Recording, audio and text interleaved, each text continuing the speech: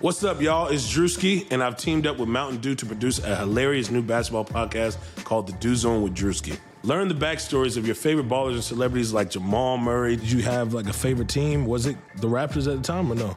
Was the Raptors even started around that time? Come on, bro. I ain't that old, fam. You talking like I'm 50. Taylor Rooks, Asia Wilson, and many more. You won't want to miss this. Listen to The Dew Zone with Drewski on Apple Podcasts, Spotify, and wherever you listen to podcasts.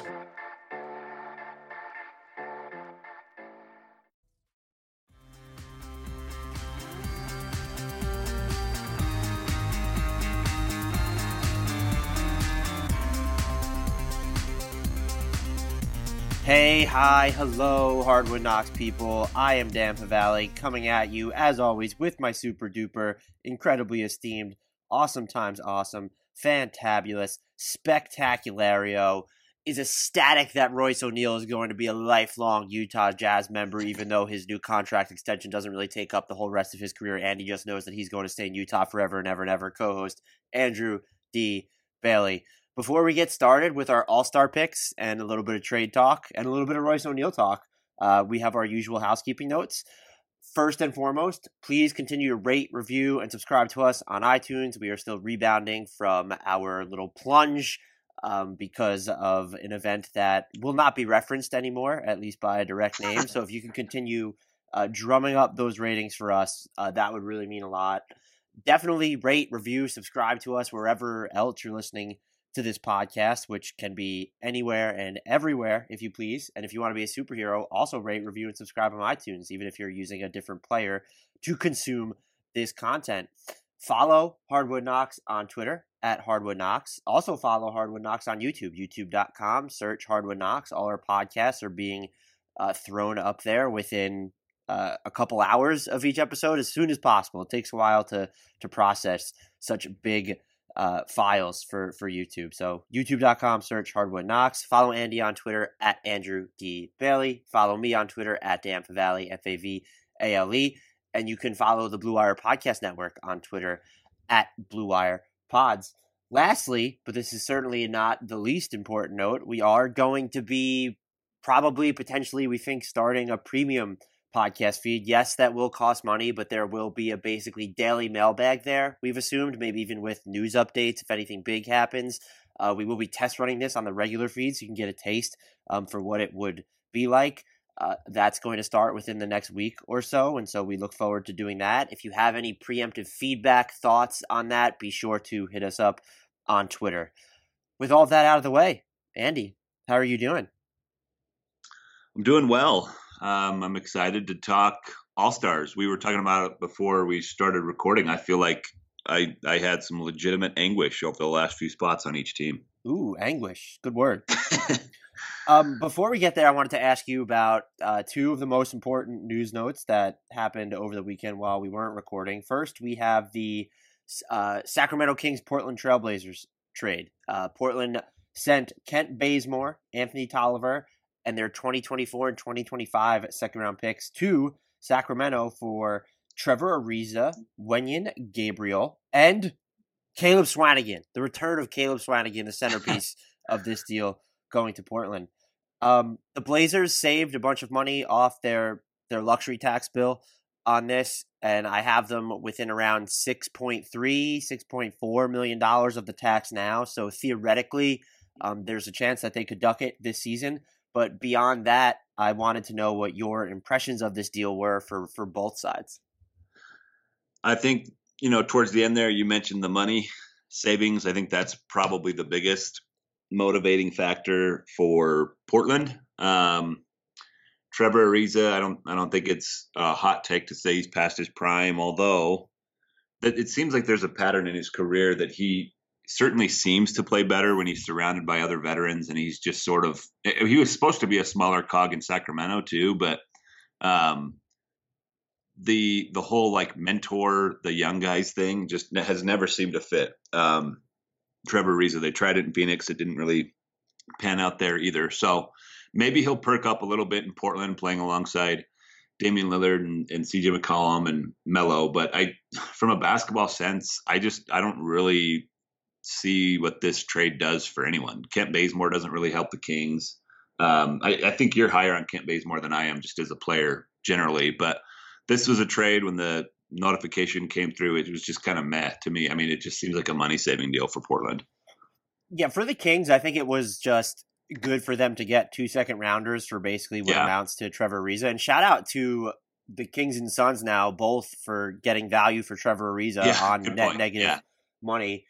For the Blazers, it was definitely a cost-cutting move. I also think, though, relative to this season, that Ariza is an upgrade over Kent Bazemore, who was just terrible in Portland. And what Ariza is going to do is give you, to me at least, more defensive optionality because you can guard the bigger wings, which is something Kent Bazemore cannot do. And he's been shooting the ball better of late, but also just better than Kent Bazemore from beyond the arc all season.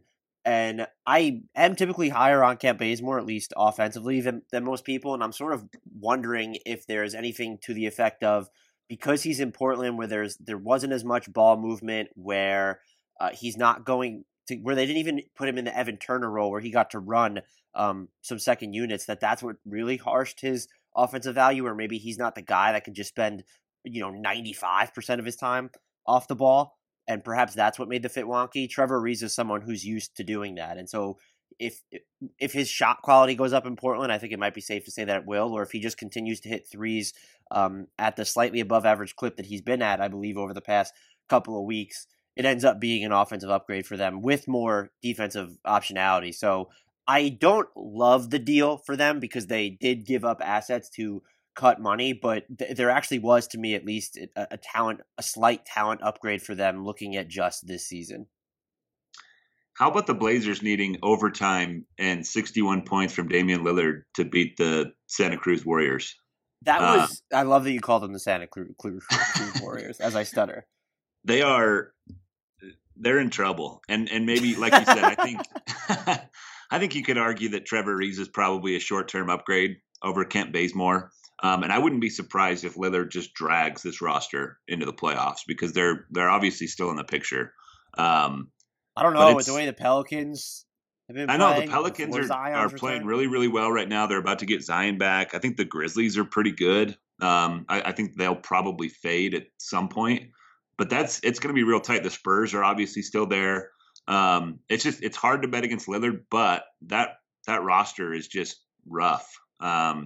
Yusuf Nurkic being out is obviously a huge, huge deal for them, but that offseason just remains one of the more confusing things that we saw this past summer, the Blazers offseason. Yeah, that's why it's tough to really interpret their season because they've dealt with so many injuries. When you look at Yusuf Nurkic, Zach Collins, Rodney Hood, even Scala BCA, who was playing really well for them, is now on the shelf. The issue, though, is that their offseason just looked bad at the time. Like, this isn't something that was a sudden development that they were short on wings. Let Aminu go, and now he's out for the year in Orlando, so how much does that matter? But you gave up Mo Harkless, and that was someone who gave you some defensive optionality, someone who can guard the fours and some of the threes of the world. So there were mistakes that they made where you could see them getting into this pickle that they're in now where they needed to go out and get Melo. But also the fact that they're still in the playoff hunt at all in the West, which I know people have said it's not as brutal as in years past. I don't know if I necessarily agree because I almost feel like there's more competence between, let's say, like 13 and 12 or for sure, and then up. And so that's what's contributing to the so many below 500 records, just because more teams are equipped to steal games from more teams. But maybe that's just sort of oversimplifying it. Still, the fact that they're in the playoff hunt at all when they've dealt with so many absences, when you just remove what they did over the offseason, that's fortunate, I would probably say. It might be a minor miracle at this point. Fortunate, and also a credit to Lillard. He's just been absurd this season. Yes, but 61 points against the Santa Cruz Warriors and barely winning in overtime is not not ideal. Yeah. Another quick note, because you mentioned the Warriors, Stephen Curry per Marcus Thompson is on track to return on March 1st from his broken hands, which seems like this was a little bit of an elongated recovery, but good for the Warriors in the sense that I think that's late enough where he doesn't ruin the tank, even if he goes on a hot streak. And they're they have to be the most carefree tanking team in NBA history, right? Like the vibe around that team is not one of we suck. No, for sure. I think you made this point on a recent podcast, but this feels like the Warriors trying to see what Curry and Russell look like together before next season. Like you said, this felt like a pretty long recovery for a broken hand, and maybe it really did take him this long to get back. But I think the timelines when he first broke it, when everybody was playing Google or Twitter doctor or whatever, was much shorter than this. So I think they deliberately were as cautious as they possibly could be, but at the same time said, let's give ourselves a few weeks at the end of the season to just see what this looks like and decide, do we really want to push forward with a D'Angelo Russell, Stephen Curry pairing? Like how well do these two work together? And I think that gives them a few games to do that. Totally with you. The final news note that we need to get to is Royce O'Neal signed a 4-year, $36 million extension with the Utah Jazz. The final season of that contract is only $2.5 million guaranteed. What are your thoughts on that extension? I think it's a great deal all around. You texted me right after the news broke saying that you approved, so that was a big deal. Royce O'Neal, I was on a radio station in Salt Lake yesterday, actually, and they asked me about this deal, and my first thought was I distinctly remember, this is kind of weird, but when I was in law school, seeing the news that Utah had signed this guy, Royce O'Neal. I'd never heard the name before, so naturally I look up his stats from Europe, and they were just really uninspiring. And my first thought was, what are they doing? I mean, this guy didn't really, blow the doors off in Europe, so what's he going to do in the NBA? And obviously they're a little bit better at identifying talent than I am, because he's been phenomenal. Just a really good success story for their talent, scouting department and development. I mean, he's, I think, one of the better 3-and-D guys in the league at this point in his career. He doesn't need a lot of touches to be effective and to be impactful. He's just been a really big part of their success over the last 2 or 3 seasons. And I think this is a more than fair deal. I mean, this is going to be less than 10% of the cap going forward. And that's a great deal for Utah too. That's a starter that you're going to be paying, not a ton of money to. So I think this is good all the way around. It's a nice success story for a guy who didn't make it to the NBA initially, but now he's landed a decent contract, and I think Utah got good value. Yeah, I liked it for both sides. We tend to look at this from a team perspective, and I think it's a pretty winning negotiation for the team to get him locked up for what's going to amount, even at average annual value, under the non-taxpayer mid-level exception.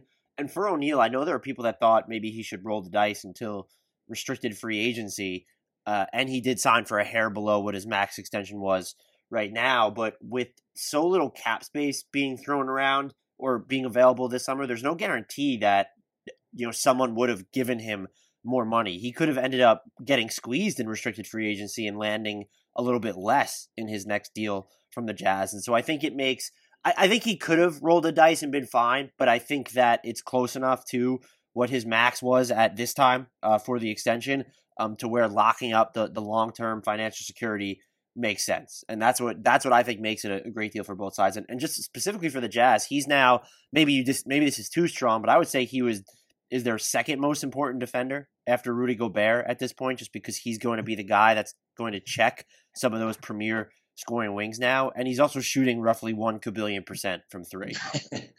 Yeah, that's the tricky thing about the lineup situation with Utah, because, I mean, we've talked about this on the podcast.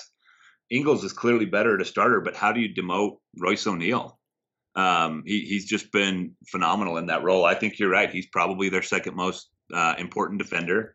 And this is just the prototypical, perfect 3-and-D guy. He does both of those things so well this season. So great success story for him and just really good value for the Jazz.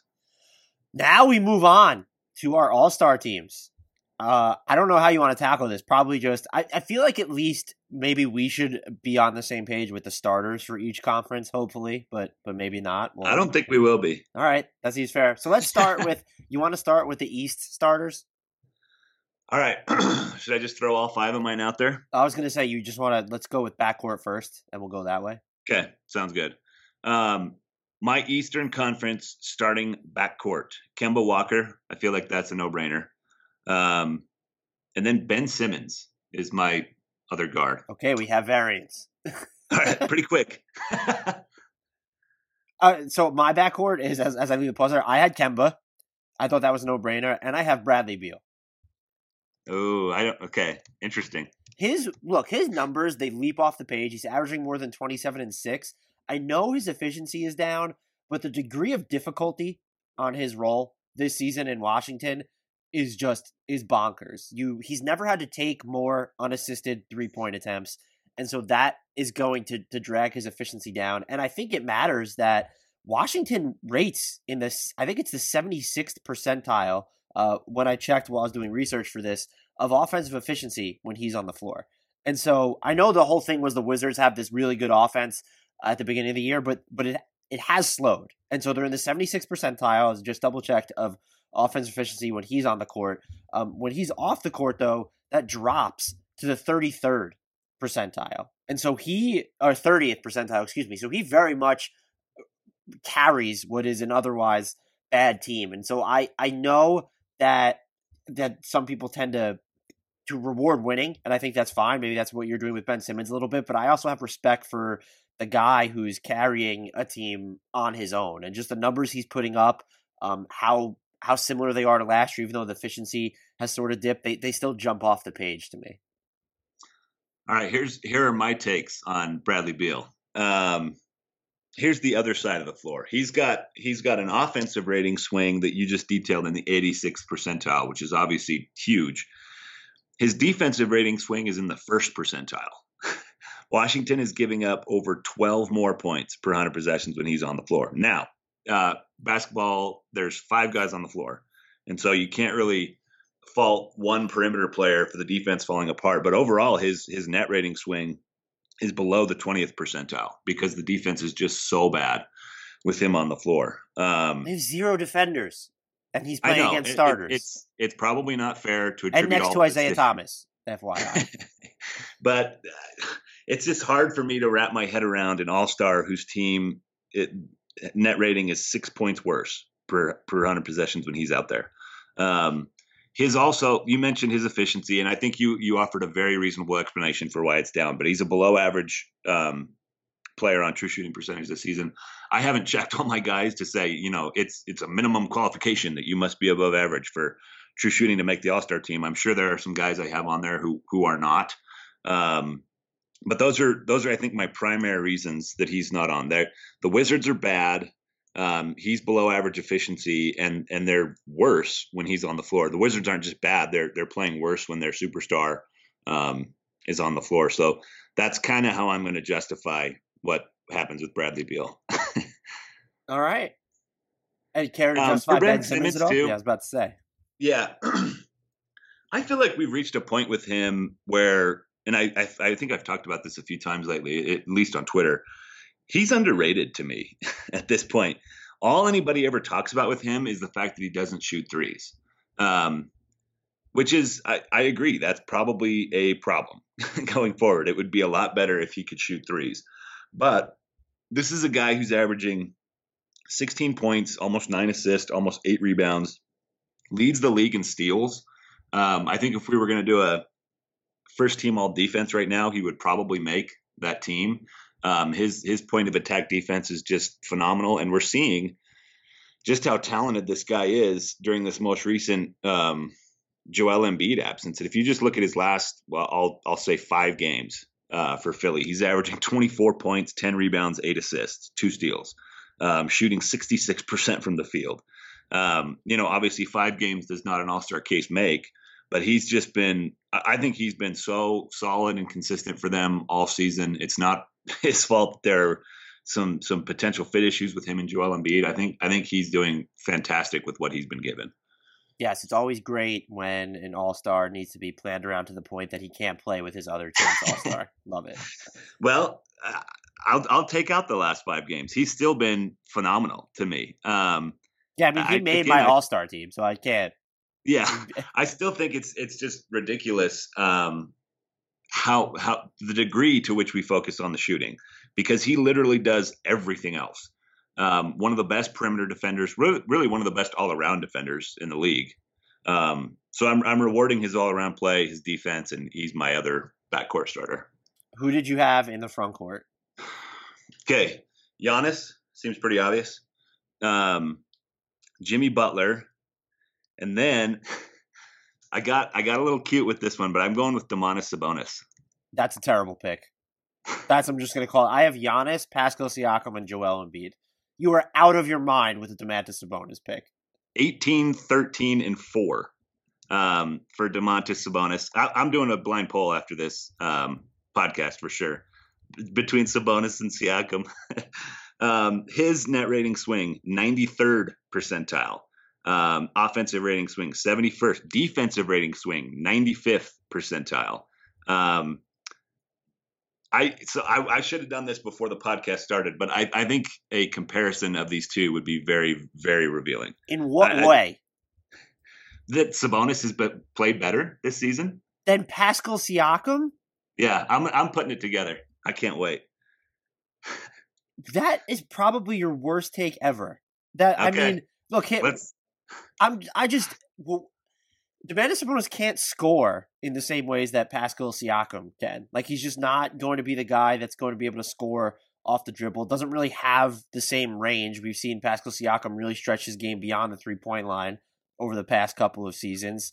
I'm shocked that you would say that he's been better than Pascal Siakam this season, who is the much better defender. Is going, you reward Ben Simmons for his all-around defense, and Pascal Siakam is going to give you so much more optionality on that end of the floor. And if we're talking like second units, like, he can really anchor these lineups on his own. But if you threw him as like just the sole guy, the number one option on his team, I don't think that those lineups are going to be good at all. Like, so I'm confused as to why, like, what the argument would be aside from passing that he is better than Pascal Siakam at. Passing, rebounding, better overall impact on his team winning. I can't wait to post the numbers on this. I feel like I'm going to be vindicated, but we'll see. That's just, I don't know. Spoiler alert. I'm not even going to, what I was going to say is Siakam was like kind of on the fringe for me. The 10 games missed was a big deal. And I think there's more talent in the East than people realize. He did get in, but he was never really on my radar as a starter. That is wild to me. Just even this. Look, the Raptors, when they play without Lowry and have Pascal Siakam on the floor, plus 11.7 points per 100 possessions, offensive rating in the 89th percentile, defensive rating in the 92nd percentile. You say this is Siakam without Lowry? Yeah. The Pacers, when Sabonis plays without Brogdon, 53rd percentile of offensive rating, 61st percentile of defensive rating. Did you just find this just now? That was incredibly fast. Yeah, because because this is a terrible take. I'll give you rebounding too, but I'm just not. You could put the blind poll up however you want, but I just feel that Pascal Siakam's role is far more difficult than anything that we're going to see from Sabonis, and he's averaging like I can't even. What did you say Sabonis was averaging? 18, 14, and 4. Yeah, the rebounding numbers are absurd, but no, 18, 13, and 4. Sorry. Pascal Siakam is averaging 24, 7, and 3.5, like 3.5 assists per game. He's shooting almost 38% from 3 on so many looks from above the break. I am flabbergasted. It'll be close. The comp's closer than I thought it was, but I'm still going to put it up because I still think I'm going to be vindicated. I just look. You can if people go with and efficiency, it shouldn't be just based on numbers. I should say that too. You're making it about just based on numbers right now. I didn't think you were going to trigger me today. It's true. I think Pascal Siakam probably has a bigger role on the Raptors than Sabonis does on the Pacers. But if he's not number one on the Pacers this season, he's 1A, 1B, and I think you could say the same thing about Siakam and Lowry. I just. Look, if the blind poll wins, it's because people are going to look at the real true shooting percentage that you post. And that's just not something I'm going to subscribe to, because Pascal Siakam's level of shot difficulty is just going to mean just so much more to me, at least. So I'm not even saying it would be a good, I don't know how I would even include this, but like some kind of factor in those polls about, this is, I don't know how difficult shots are is how you put it, but I just don't know how you would sum that up in a tidy 280 character tweet. Yeah, I mean, I'm not surprised you didn't pick Siakam to start. I think a lot of people are going to just give pause for injuries, but I had just an arbitrary cutoff of 30 games played at this point to go here. So I'm just surprised that you gave it to Sabonis. Embiid, I'm also a little bit surprised. He's been so dominant, but I guess you're just penalizing him for the games played. Yeah, that was the biggest thing with Embiid. It would be hard to argue much else beyond that. I just feel like this is wow. Also, there was Chris Middleton. So he's obviously going to be one of my reserves, but I thought for a minute about making him a starter too. He's been, I think, wildly underrated this season. His numbers are suppressed by how little Milwaukee's main guys have to play. Like, I think he's averaging under 30 minutes a game. But if you do it per 36 minutes or per 75 possessions, however you want to do it, the guy's basically averaging like 24 on 50, 40, 90 shooting, which is just absurd.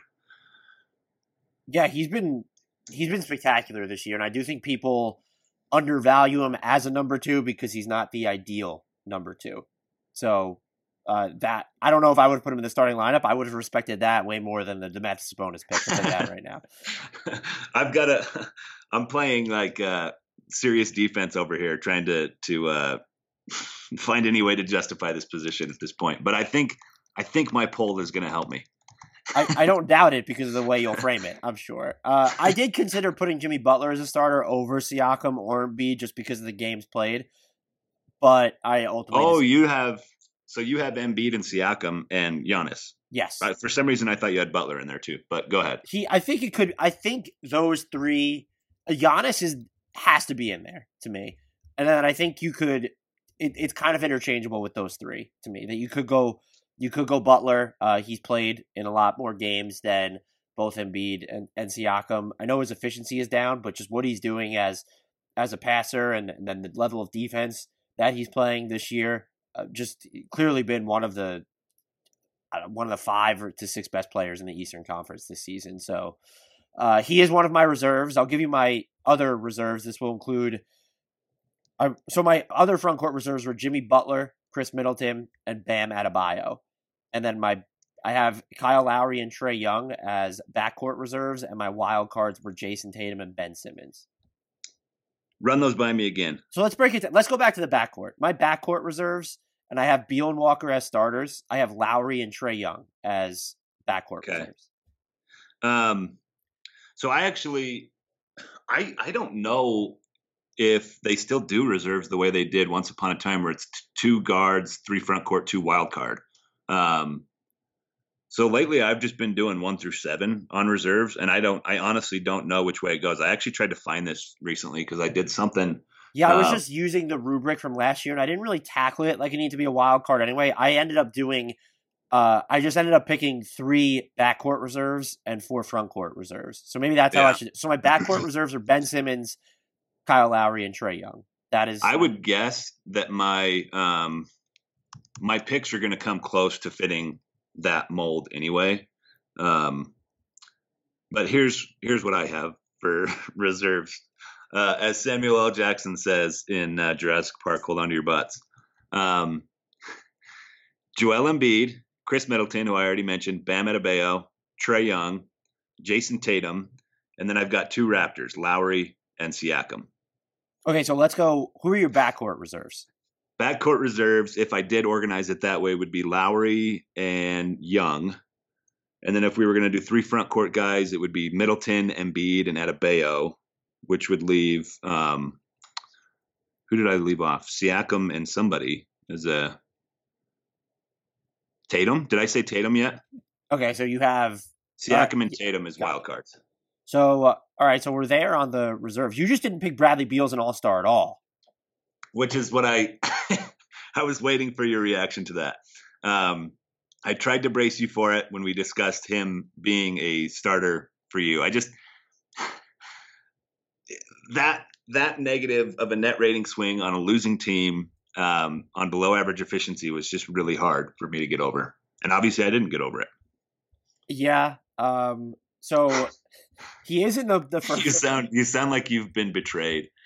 No, I'm just the Bradley Beal thing. I guess I kind of understand.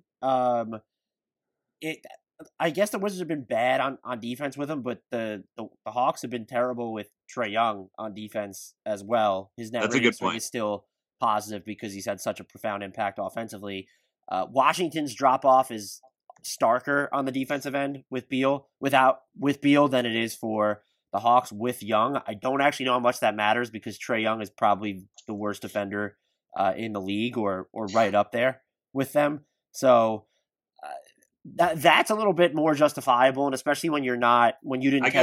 I tethered myself to picking three backcourt guys, and there's a chance that maybe Young would have been the one left off for me. It would have been between him and Simmons. Like if I only went 2 backcourt reserves for some reason. I think it's fair, very fair, actually, that you just brought up Trae Young and Bradley Beal, because all the reasons I'd use to justify Beal not being on could, and you just did, could be thrown at Trae Young. I guess we just differ on who we think has been better this season. And I think Trae Young has been a better player than Bradley Beal this season. He certainly does more as a table setter for his teammates, although Beal is probably underrated in that facet of the game. I think Young is already one of the best passers in the league. Yeah, that was apparent last year. The rebuttals here are gonna be so terrible because I just wasn't prepared for just so much variation in the takes. I was not prepared to go to war for Pascal Siakam versus Domantas Sabonis. That was not something that I was prepared to do. I was just thinking, I feel like this is the most we've disagreed on a podcast in like years, and it's probably good. Yeah, I mean, my eyes are bleeding. I mean, my ears are bleeding. But so my front court reserves, I have 4 of them. You have more than me, obviously. I have Butler, Chris Middleton, Bam Adebayo, and Jason Tatum. Okay, and I have all 4 of them too, so no arguments for me on that. The getting to just East snubs really quickly, ones that were tough to leave off. I really wanted to find a way to put Devontae Graham in. He has one of the highest net rating swings in the league, actually. That was going to be my case, but he went through a little bit of a slump. And he's kind of fallen off, yeah. So I struggled to pick him. Jaylen Brown hit a rut, kind of came out of it. He was someone I strongly considered. Zach LaVine, it was just, I couldn't, look, the Bulls are just, they're still bad offensively when he's on the floor. He's hitting a ton of ridiculously difficult shots, and I think he might be a little bit better now than most people may realize. And the offensive net rating swing is there. It probably would have been a matter of, could I justify putting him over Kyle Lowry or Trae Young or Ben Simmons? And I just couldn't get there for some reason. I would not be angry, though, if he made the team. I don't know that I would call him this hardcore snub if he doesn't make it, though. Should that make any sense? Oh, I think that definitely makes sense. I would also add, so I think those are good people to mention as snubs. I would add Eric Bledsoe. I didn't do a ton of research on him because I ended up just kind of clipping him pretty early. He has missed some time, but I think once again he's been really good defensively for them. And Milwaukee, once again they're playing like one of these all-time juggernauts, on pace for 70 wins or high 60s, whatever it is now. Generally speaking, when we have a team like that, there's conversations of, like when it was the Hawks that one year, it's, should they get 4 All-Stars in? When it's the Warriors, it's, they're going to get 3 All-Stars. And so to me, I think Bledsoe's just been such an important part of how good that team is. And they're different than some of those other juggernaut teams because the only real like super duper star is Giannis, and then everybody else is just, for the most part, fits really well. I think Chris Middleton and Eric Bledsoe kind of rise above the rest of the team. So they're interesting to me. Nikola Vucevic has quietly been really, really good again this season. He was an all-star last year, and he got off to kind of a slow start this season, but I think he's been good of late. I'm looking through a list of guys. I think that's probably it on top of the guys that you already mentioned. I don't know if Andre Drummond deserves a shout. He didn't get one for me. I had Bledsoe too, listed among my snubs. Brogdon deserves a shout. Yeah, that's a good one. You could probably throw some cursory consideration for Kevin Love. I also had Vucevic, and then Spencer Dinwiddie as well received some That's a good consideration for me. And by the way, to the Levine point that I was making before, I just don't know if he's a guy who makes his teammates better. And I'm not even trying to insult him, but I think you could – so the Bulls with him on the court are in the 31st percentile of offensive efficiency. And while that's not like incredibly worse than what the Hawks are with Young, which is in the 41st percentile, the Bulls have so much more talent on their roster. And I'm not trying to penalize Levine for that. A lot of that could be the coaching of Jim Boylan. I just don't know that he elevates the play of guys around him, where it's very clear to me that Bradley Beal and Trae Young and obviously Kyle Lowry and Ben Simmons do that for their teammates. Yeah, I think that's totally fair. I'm in on all those snubs, and obviously Bradley Beal would be a pretty big snub for me. I believe if we move on to the West backcourt starters, we will have consensus. Yeah, this no surprises here. Hopefully, James Harden and Luka Doncic. Yes, those are my two, and I don't even know how you could pick any other two unless it was. It'd be interesting if they classified LeBron as a point guard this year, though, and you had to choose but two of those three to start. That would be more difficult. If there was like some positions were more malleable, it'd be easy to just say 1 through 3 as those guys. The people who cite as like a detraction Luka Doncic's 3-point percentage, or even James Harden's 3-point percent, or his actually came up. I forgot, he was kind of low and now is up. But if they cite Doncic, what's Harden's now though? Because his recent stretch, that's true. He did turn in 1 of 17. I think he was in that loss to the. Oh, he's still at 36.1%, so right around average. Yeah, and Doncic is at 32.9. Which I admit, you look at it and it's like, but you just, I mean, he's taking these step backs and he's attempting. And the other thing with him is it's not like a great drag on his true shooting percentage. I think he's still right around 60. So I think what he does with all those threes is keep people on their toes on the perimeter, and then he's able to drive easier. And he's just been phenomenal on those drives. Yeah, there's just, I don't think there's anyone else who could receive consideration. That's not even like a disrespect to Damian Lillard or something, but it's Doncic and Harden. Front court, I'm prepared for some variance here, especially given how the Eastern Conference All-Star team went. Okay, so I've already tried to defend what I'm about to do with a blind poll. You may have seen my tweet this morning. But I've got LeBron James as a front court guy. That's an obvious one. Kawhi Leonard is my next one, and I think there could be some pushback on that. I don't know about from you, but maybe from others, given the load management and the way that a lot of people feel about that. But he's just been out of his mind lately. There was a pretty decent stretch of the season where he was actually below average in efficiency, but his recent stretch of games, and I'm trying to pull it up now as I stall. I have it because that was what kind of pushed me. Okay, the games played made me a little bit uneasy, but his recent stretch has been so over his past 11 games, he's averaging 29.6 points, 5.4 assists, 2.5 steals, slashing. I don't have his true shooting percentage pulled up, but he's slashing 50, 38, 93. Yeah, it's absurd what he's doing this season. So he makes it in despite the load management and the games missed. And now, you ready for this? I'm going with Nikola Jokic over Anthony Davis. Is that crazy? I would have thought that the one that you would put Doncic or Rudy Gobert over would be Kawhi Leonard because of the games played. That's not anywhere near as egregious as Sabonis over basically half the East. So many better alternatives you could have gone with.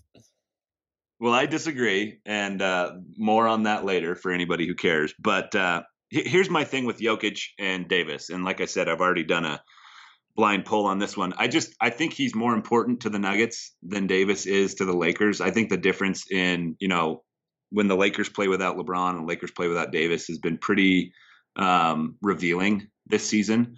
And obviously Davis has been great. He's going to be one of my reserves, but I think Jokic is clearly the engine of the Nuggets.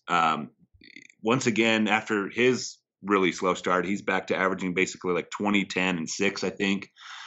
He just does everything for them, and he's been phenomenal for the last couple of months. I think he's sort of reclaimed his position as the best center in the NBA, and so he is my last front court starter for the West. What was tough for me to grapple with when looking at him as a starter would be that he was just so inconsistent for almost the first 20 games of the season, which is just... It took a long time for him to get going, it's remarkable that his numbers are where they're at now, given how slow he started. Yeah, but I was just looking at wire-to-wire performance, so I went with Kawhi Leonard, LeBron James, and Anthony Davis, and I think Davis has been by far the better wire-to-wire player. He's missed some time now, so maybe that's something you can penalize him for, and I agree with your point that he's not as important to the Lakers as Nikola Jokic is to the Nuggets. Just that being said, his numbers are still out of this world. He's had some really big scoring performances. The Lakers, maybe they should be running more pick and rolls with him, but they've made a habit of featuring him. He's been a monster on defense for most of the year. Has just had those huge scoring outbursts. It'd be nice if he could shoot a better percentage on threes, but he is at least taking them at a career high clip, essentially. Shooting 55.2% on 2-pointers as well. So it's easy for me. I get the case for putting someone over him, I guess, a little bit, but Jokic took way too long to get going. And we're talking 15% of the season at least, if not close to a quarter of the year for him to reach what I would call all-star form. And when we're only dealing with a half-season sample size, basically, that's just too long for me. The other thing about Davis, and I should check this again before I spout it off, but one of the big things for him this season is his defense, and there's this big propaganda machine saying that he's definitely going to be Defensive Player of the Year. Last time I checked, the Lakers' defense was actually better when he was on the floor, and now I'm checking, and it's just dead even. It doesn't move at all whether he's on or off the floor, and so I'm just not sure his impact is quite as big as some people think it is. His overall net rating swing is actually negative right now too, which ranks him right in the 50th percentile. Well. So he's obviously been really, really good, but I just feel like Jokic has been slightly better this season. The problem with that when you're going... By the way, I think there's a decent chance I'm going to lose on this poll. I've been putting it together, the Sabonis Siakam one, but we'll see. You're going to lose because it's it's probably the single worst take you've ever had. No, it's not. So if you were starting a team, you want Sabonis over Pascal Siakam? That's not the question. It's who's been better this season. Okay, either question is the answer should be obvious. So to the Davis thing, though, it's really tough for me to read. I guess we could flip this and say if the difference was larger, but when the Lakers only have to play defense for between 10 and 13 minutes a game without Anthony Davis on the court. That's fair. Yeah, good point. Their second unit has just been better defensively than I thought they ever could be, but I do think you have a case here. I didn't think you, and I'm not even saying, I just would have thought that if you went Jokic or even Gobert, that Kawhi Leonard would have been the guy you bounced over Anthony Davis, is basically my main point. I think there's an argument to do that for sure. Just the games missed. I think that's a real legitimate concern. Well, actually, now that I'm looking, Kawhi has missed more games than Davis. Davis was closer than I realized to that, though. But Kawhi I think he's played more than people realize. He's played more than Karl Anthony Towns has. I think, what's he missed, 10 games? Kawhi Leonard has missed, he's missed 10 games. So I'm not really struggling with that. He only had one stretch where he missed more than one in a row. He missed 3 in a row back in November. Other than that, they've been spread out pretty well. He's only missed one in the last 11. I think that stretch that you laid out. So I'm generally okay with it for now. My backcourt reserves, I have 4 of them. I have Damian Lillard, Devin Booker, Donovan Mitchell, and this might be the controversial one. I have Chris Paul. I don't think that's controversial at all. He did just roast the Rockets. Perfect. Yeah, timing. he's been unreal. I actually have all 4 of those guys too. You said Damian Lillard, Devin Booker, Donovan Mitchell, and Chris Paul, right? Yes. Yep, I've got all of them. I was trying to see what the backcourt alternative was for. Someone who I considered probably more heavily than I thought I was going to was Ja Morant. I'm not going to lie. I guess you could go Westbrook. The minutes that he's played without Harden are getting better. So that's something to look towards. And he's been on, I guess you'd call it a mini hot streak relative to how he was shooting previously. I couldn't do it. I couldn't do it with DeMar DeRozan, even though he's shooting basically really 85% from two over the past couple weeks. So I really, finding alternatives was just a little bit, no one swayed me to the point where I was like, you know what, maybe I shouldn't pick Chris Paul. Not even Shai Gilgeous-Alexander. I thought about him too. Yeah, I don't think there's anything wrong with going with Chris Paul. I think he's been fantastic this season, and he's playing a little bit different role than he has in years past and adapting to it very, very well. He's not in complete control of the ball, and maybe playing with James Harden prepared him for that. But I think this is a career low for assists for him, but his efficiency is just off the charts, even career though he's high not, at the rim at age 85 or whatever he is. Age 34, but still. I'm glad you brought that up because his percentage at the rim is 85.7%, which is just wild. That's like a Dwight Howard number. No, he's shooting 85.7% at the rim? Yeah. That has to be wrong.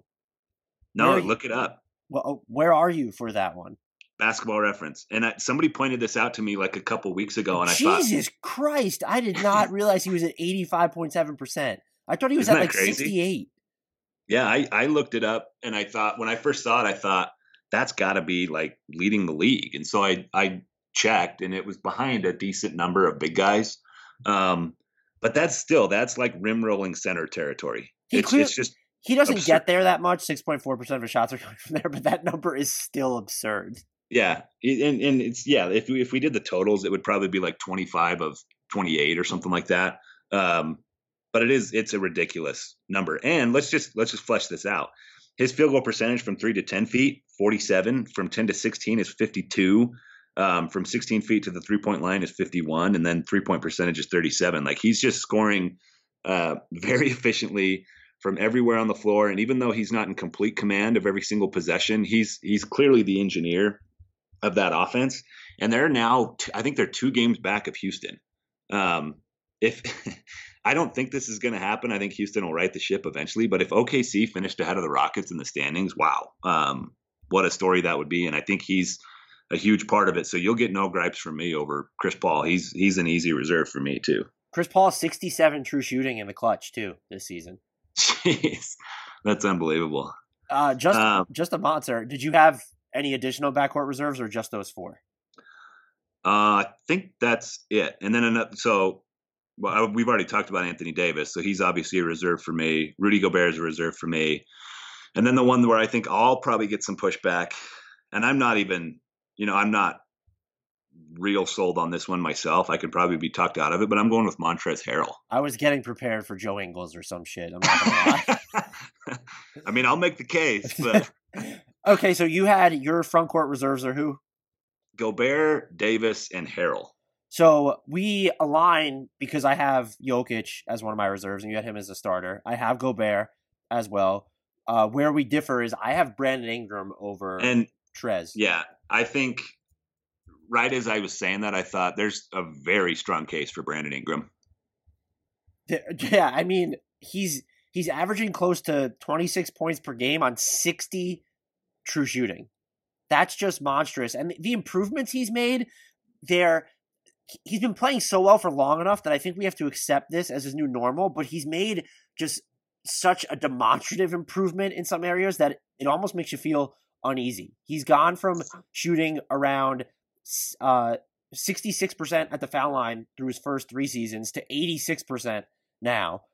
He's shooting almost 40% from 3 on nearly quadruple the number of attempts. His 3-point attempt rate has exploded. He's taking his 3-point attempt rate over the past 2 seasons. It was higher as a rookie when his usage was so low, but his 3-point attempt rate.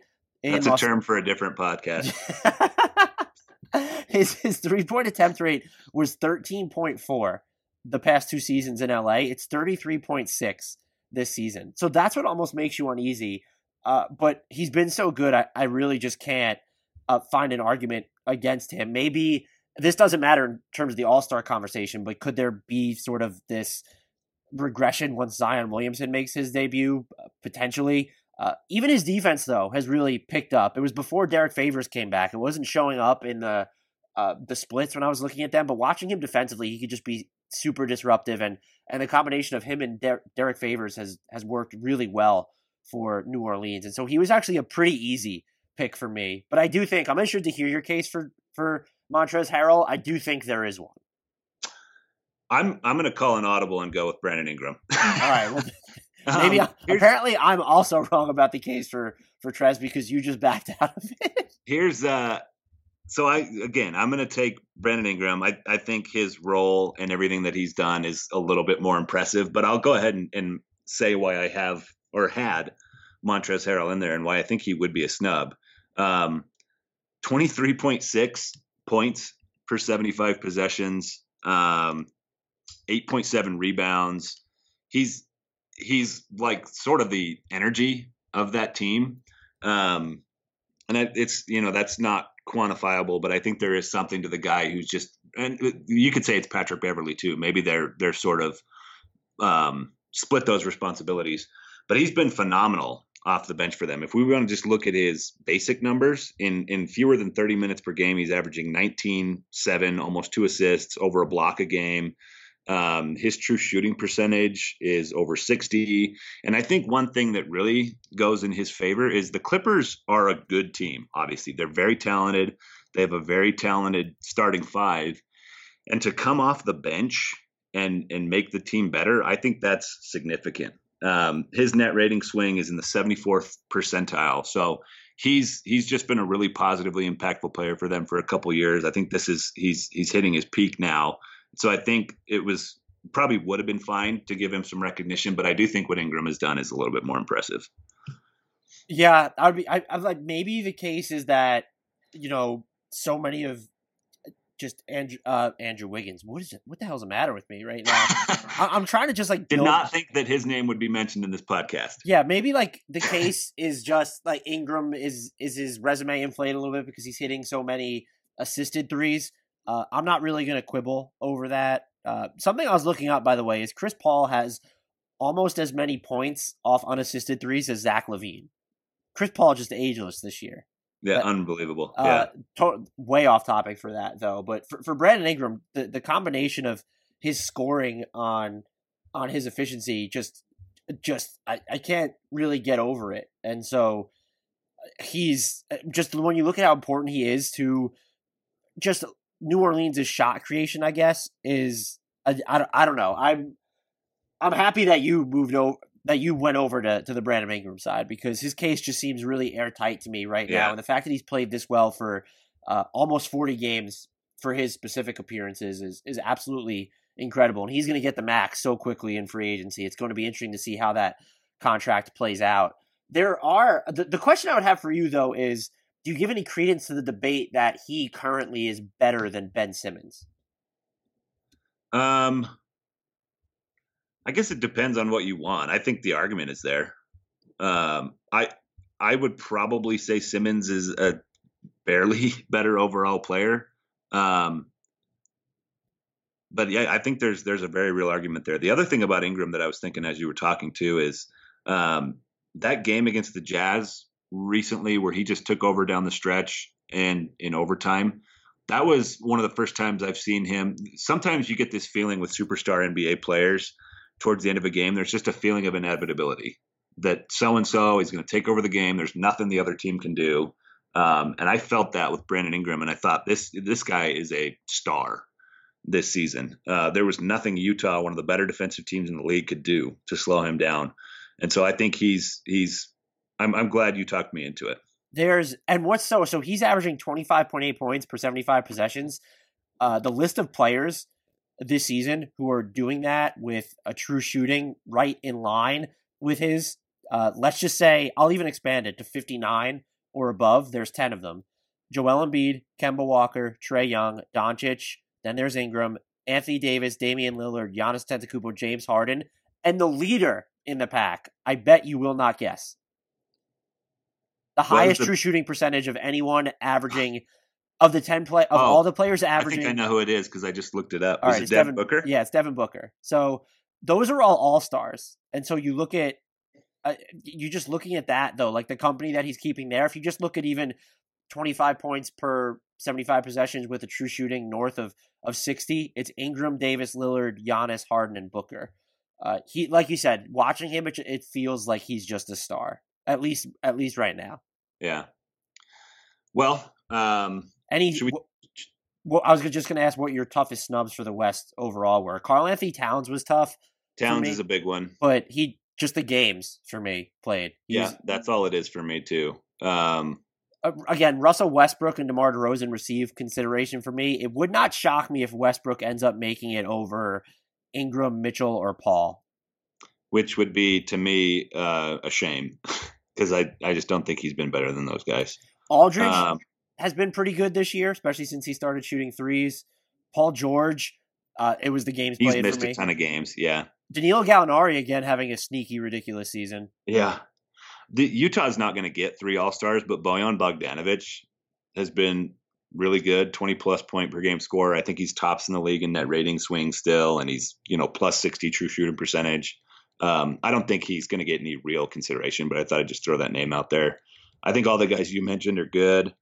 I'm scanning. I don't know if there's any like egregious snubs that we haven't already mentioned. The other two that received consideration for me, like I said, were Shai Gilgeous-Alexander, whose offense for some reason I just don't yet fully trust when I'm watching him, but it works a lot of the time. Yeah. So, and then again, I don't know that I could make a clear-cut case for him, but Ja Morant received. I thought about him for way longer when I was doing this than I thought I was going to. I think that's fair. Memphis is. I thought they would be scrappy. But I think even people who were high on them could not have seen this coming. And he's obviously, I think he's probably the biggest part of it. You might argue that it's Triple J or something else, but I think it's probably Ja Morant. So I think that's fair to give him some consideration too. All right. Should we recap them real quick before we sign off? Yeah. All right. I've got in the East, for starters, Kemba Walker, Ben Simmons, Giannis Antetokounmpo, Jimmy Butler, and currently leading the blind poll 62-38, Domantas Sabonis. And then my reserves are Chris Middleton, Joel Embiid, Bam Adebayo, Jason Tatum, Trae Young, and a pair of Raptors, Kyle Lowry and Pascal Siakam. My starters for the East are Kemba Walker, Bradley Beal, Giannis Antetokounmpo, Pascal Siakam, Joel Embiid. My reserves are Kyle Lowry, Trae Young, Jimmy Butler, Chris Middleton, Bam Adebayo, Jason Tatum, Ben Simmons. Shout out Bam Adebayo's defensive footwork. Just always fun to watch for me. Yeah. Before we do the West, I don't think we had we disagreed on a couple starters, but other than that, we had the same 12 guys, right? I did not have Sabonis on my All-Star roster. No, I mean in the West. Oh, yeah, sorry. Yes. Yeah. We did have the same 12 guys. Okay. Because I swayed you at the end. Ingram. You're welcome, That's right. listeners. Starters in the West, I have Harden, Doncic, LeBron, Kawhi, and Jokic. And then my reserves are Gobert, Lillard, Anthony Davis, Chris Paul, Devin Booker, Donovan Mitchell, and Brandon Ingram. My starters in the West are Doncic, Harden, Kawhi, LeBron, and Anthony Davis. My reserves are Damian Lillard, Devin Booker, Rudy Gobert, Nikola Jokic, Brandon Ingram, Donovan Mitchell, and Chris Paul. And with that, if you want to skewer Dan for his All-Star takes today, you can find him at Dan Favale, Favale on Twitter. If you want to praise me for my All-Star picks, you can find me on Twitter at Andrew D. Bailey. That's the only reason you can find me on Twitter, by the way, is to praise me. You can find the show at Hardwood Knocks. The podcast is at, I just said that. The podcast is Hardwood Knocks. The sponsor or the network is at Blue Wire Pods. As always, we encourage you to rate, review, and subscribe to the show. And if you've already done that, tell your friends and family to do the same. And until next time, we leave you with the shout out to Beno Udrih, Kyle Anderson, and Domantas Sabonis.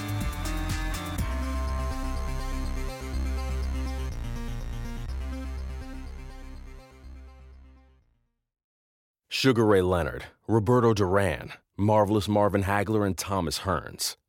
Legends, whose four-way rivalry defined one of the greatest eras in boxing history.